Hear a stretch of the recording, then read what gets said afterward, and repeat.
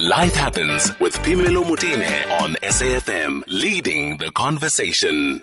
As if we don't have enough bad news, what I can tell you is that tomorrow motorists will be paying 22 cents more for a litre of petrol. That's as of tomorrow. Yes, diesel consumers will be paying a little bit less, and paraffin consumers will also be paying a little bit less. The problem, though, is this has a ripple effect on many consumers around South Africa.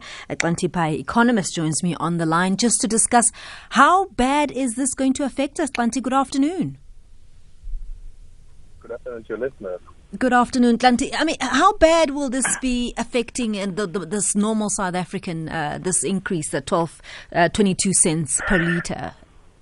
Look, I think at this stage we've had a good reprieve. I mean, any increase at this time is not very good. I mean, we are looking at, numbers in the economy that are coming out. GDP has contracted once more. We know that people are unemployed. Those unemployment numbers are rising, especially the job losses and retrenchment that we are seeing, especially in areas where poor people work. So what you don't want is to have people's household income, being reduced, because we have now in situations where one household will lose a source of income, and then we have their costs increasing, especially around December. This is the time we travel a lot, so it makes it even worse in the sense that we're going to be traveling to different destinations, visiting home. So you want your, transport costs not to be compounded by petrol prices. So I think that is a third thing that is happening at this moment. But we've had a reprieve for some time in terms of petrol prices. So I guess we have to stomach this one.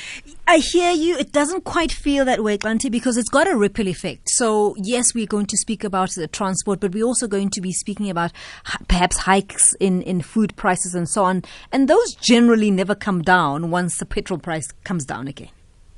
That's also true. I think, sometimes we forget that one of the things that happens is that, a lot of people are saying, well, inflation has fallen down to 3.7%.